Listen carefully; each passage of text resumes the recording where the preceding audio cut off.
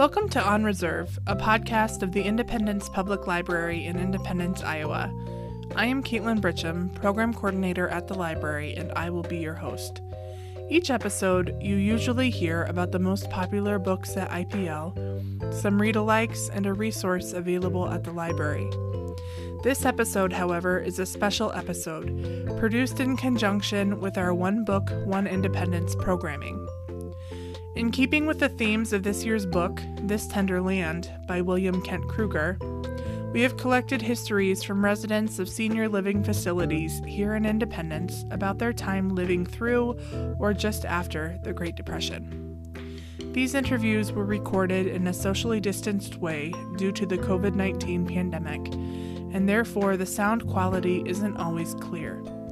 You may hear increased background noise or other sounds during the interviews, but we have tried to clean up the audio as best as we can in order for the stories to still shine. As you may have noticed, this episode is longer than most. I hope you enjoy these histories from the Great Depression.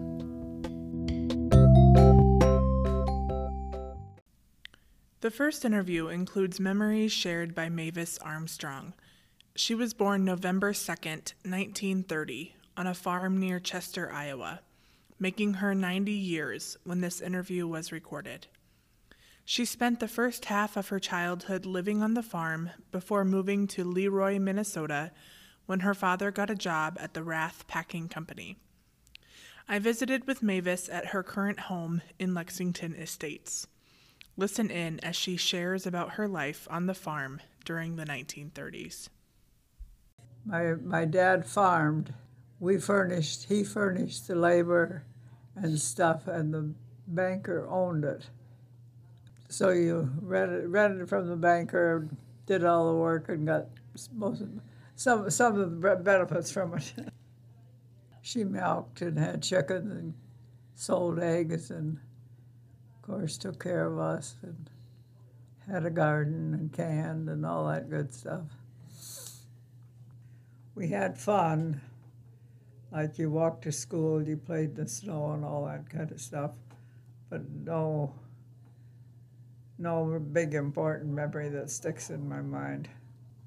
We did okay, like I said, my dad did the work and the banker owned the farm, so it was called farming 50-50. Dad did the work and he got 50% of crop or whatever we sold. Mm-hmm. Like you milked cows and you sold the cream and you used the milk to feed the little calves and pigs and things like that. Of course, there were a lot of things that they don't have stuff to do now.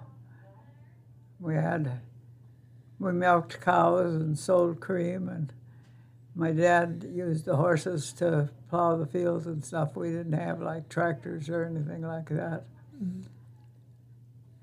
It was just a way of life, really, for us. Yeah. And we walked to and from school. As my children said, "Yes, Mother, we know. You walked 2 miles uphill to school and 2 miles uphill home." I said, well, we did walk. Maybe not quite that far, but we did. No, it was a country school. There was a teacher, and, you were divided into grades, and when it was your turn, you were at the front of the room and did your classwork, and then you sat back in the body of the school, and some other classes up there. Well, while they were doing that, you were supposed to be doing your homework or reading a book or something. Sometimes we had neighborhood get-togethers where the adults would be inside playing cards, and the kids would be outside playing hide and seek or stuff like that. Is there anything that you learned when you were a child growing up in that time that you've carried with you? Well, I knew I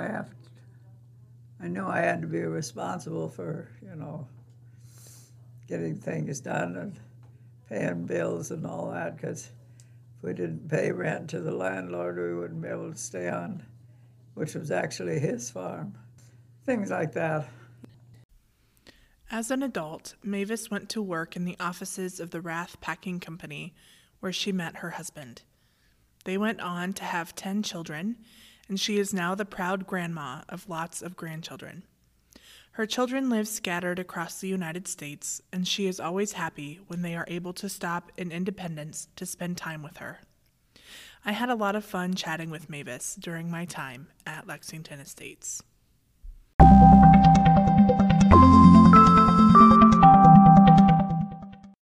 The second interview includes memories shared by Petronilla Yarrington, or Nilla as she likes to be called. Nilla now lives in Independence at Lexington Estates after having lived in Waterloo for the past several years.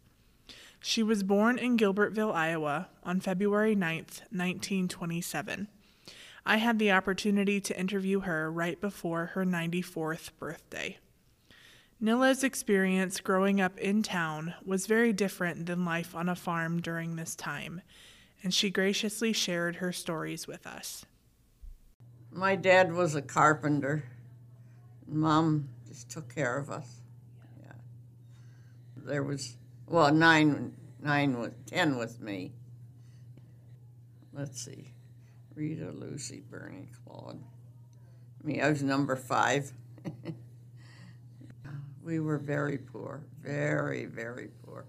People can't imagine how we survived, and not only us, a lot of people in that time.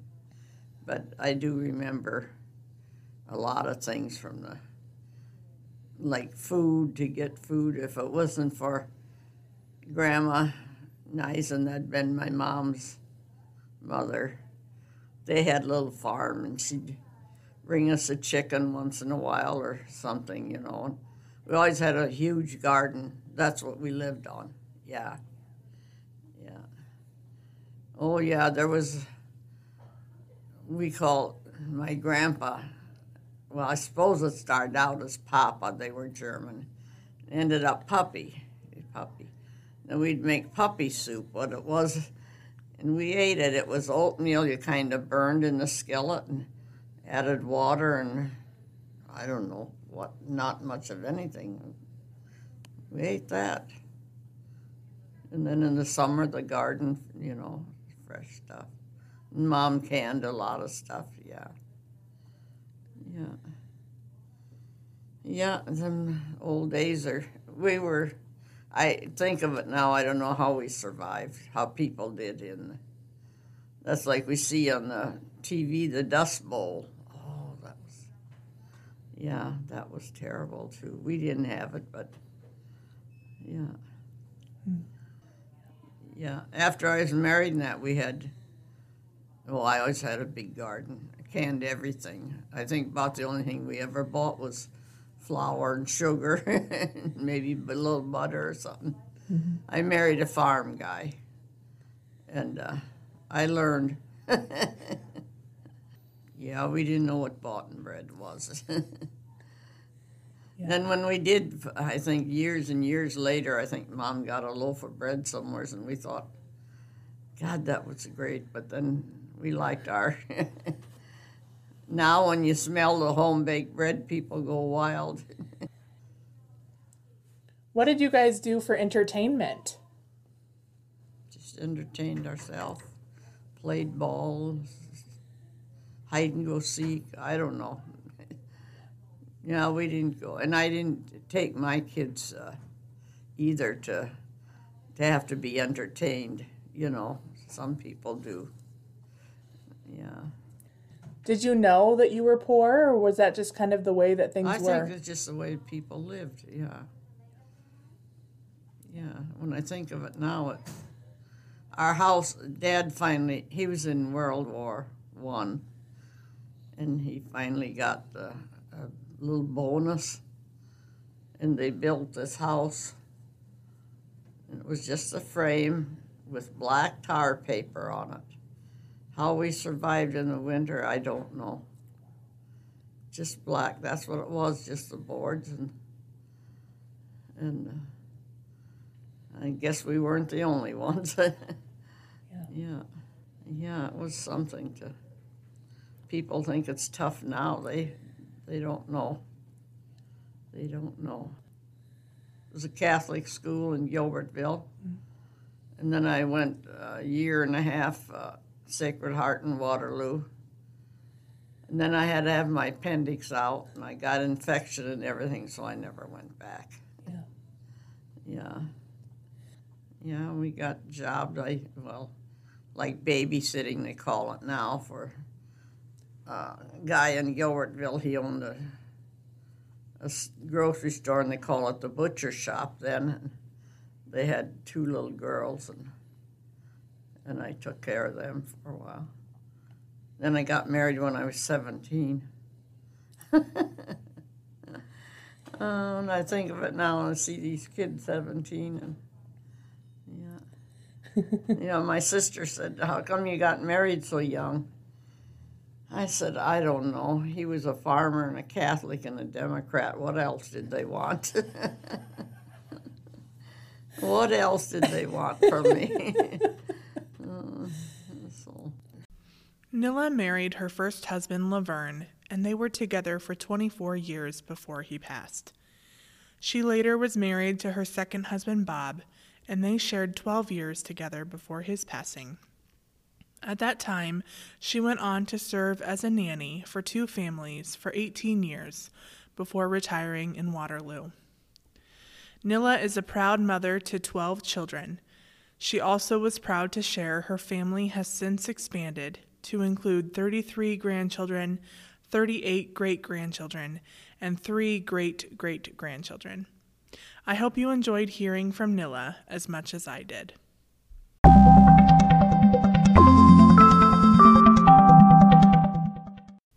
The third interview features memories shared by Jerry Sodergren.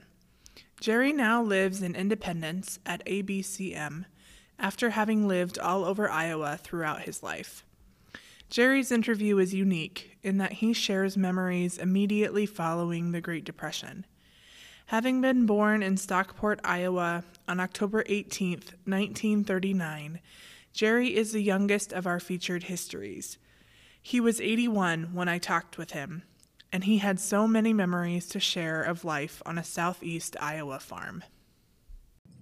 My mother was a waitress at times, and she helped out at the school, and my dad was a teacher and then a principal and then a superintendent of school of Davis County in Iowa. I hated school with a passion. And the main thing I did, I'd be in there, and they had one way of teaching. That was not my way of learning. You understand that? I do. What did you guys do for entertainment? He went his way and I went my way. We very seldom did stuff together.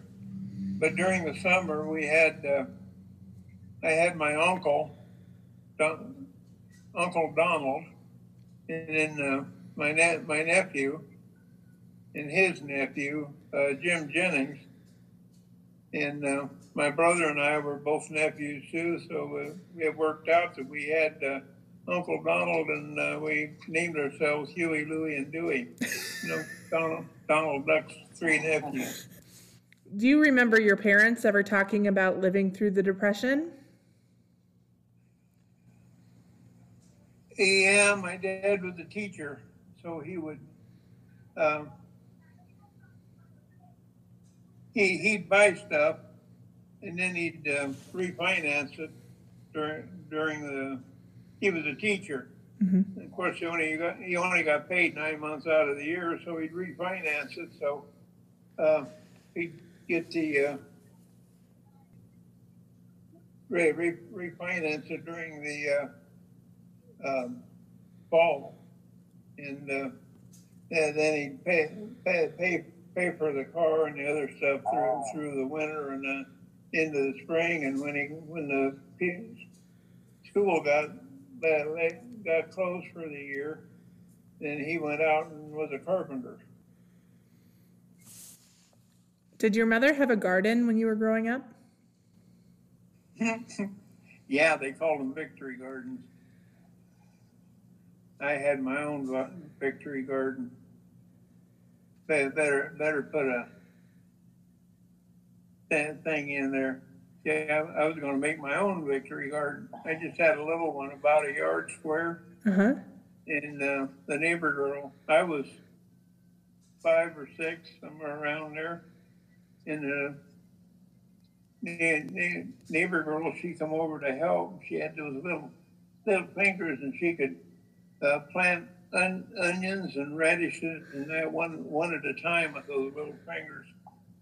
And we did fine. The war ended the Depression, but it ended at like in 1942 was when the Depression really ended, because they hired everybody and drafted a lot of people, and that went into debt like mad. And I don't remember too much of it. But I know my dad never stayed home during the week after that. He fixed airplanes down in Ottumwa, the Stearmans they called them, twin engine, Mm-hmm.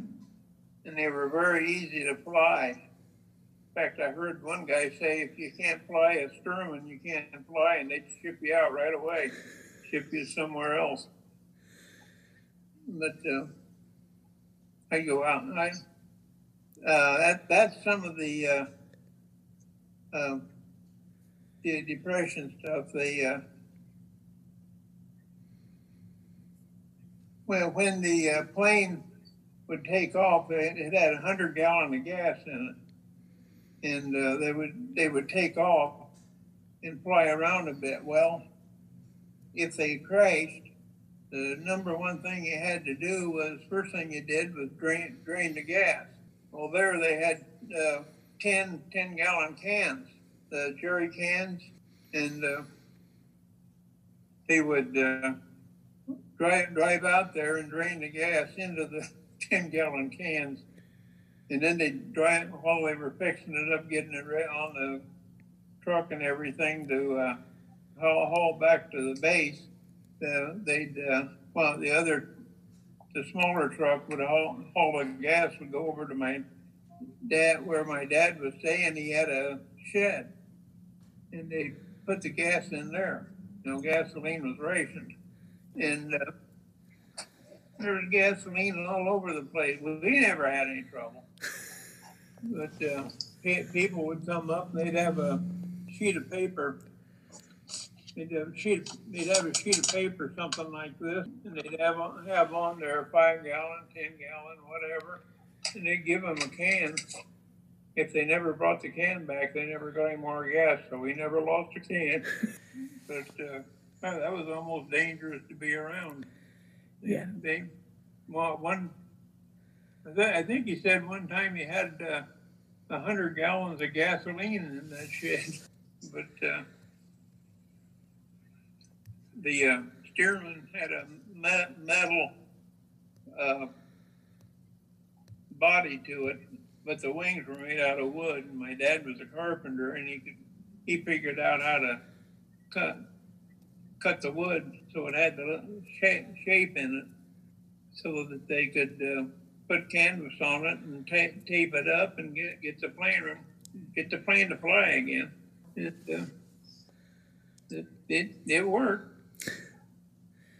Well, in 1944, they installed one of the wall telephones. Well, those you crank, get the operator. I watched them put that on, and my brother was watching it, and that was quite a deal. Okay, the batteries were about this high, and that was where they got the electricity. And every month they had to, it had a carbon rod inside of it, which you'd take the top of it off, dump everything, all the stuff out of it, fill it back up, and that was how you recharged it. I can remember that because I went over and helped them. Anyway, the telephone was in the house, and I couldn't get up to it, and I didn't have anyone to call anyway. And my brother, he come in one day, and he was mad, and he come over and he pulled the kitchen table over, or the kitchen chair over, got up on the chair, got up, got the receiver off, pulled the mouthpiece down, and the operator come on, and he says, "Number, please." And he said, I remember he said, "I want my grandma." What a way to do the weird thing is, he got her. Jerry lived in many places throughout Iowa before moving to ABCM here in Independence, including Mount Pleasant, Lockridge, Fairfield, Salem, and Trenton. The perspective he brings, having grown up in the midst of World War II, and the memories he shared of new technologies being brought to his rural Iowa home were so interesting. Jerry could have told stories all day, and I really enjoyed my time spent with him.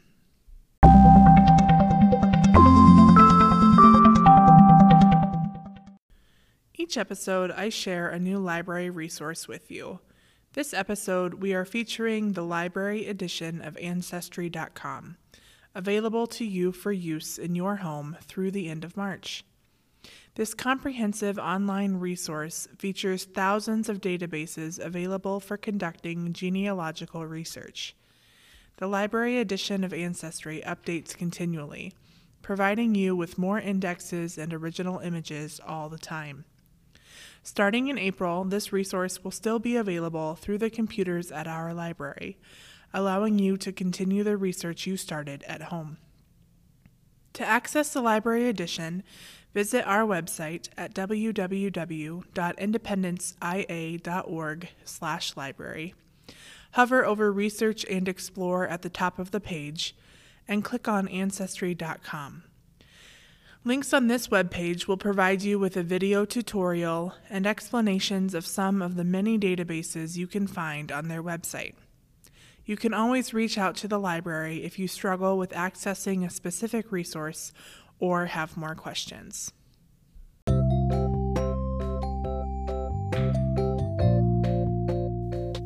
Thank you for joining me today for this episode of On Reserve. Be sure to check out our website for a full transcript of the interviews with Mavis, Nilla, and Jerry. That's at www.independenceia.org/library, and click on podcast in the middle of the screen. I would like to thank the following for their help in getting these histories recorded during this odd time in our lives: Diane Hepke and the staff at Lexington Estates, and Amanda Allen and Kristen Mast with ABCM were all instrumental in getting this project done. Thank you for your time and logistical help. I'd love to hear what you, the listener, think of our podcast. You can email me at podcastipl@gmail.com with questions, recommendations, feedback, or requests. Be sure to join us back again in 2 weeks for a special episode celebrating National Library Week, featuring a library staff member.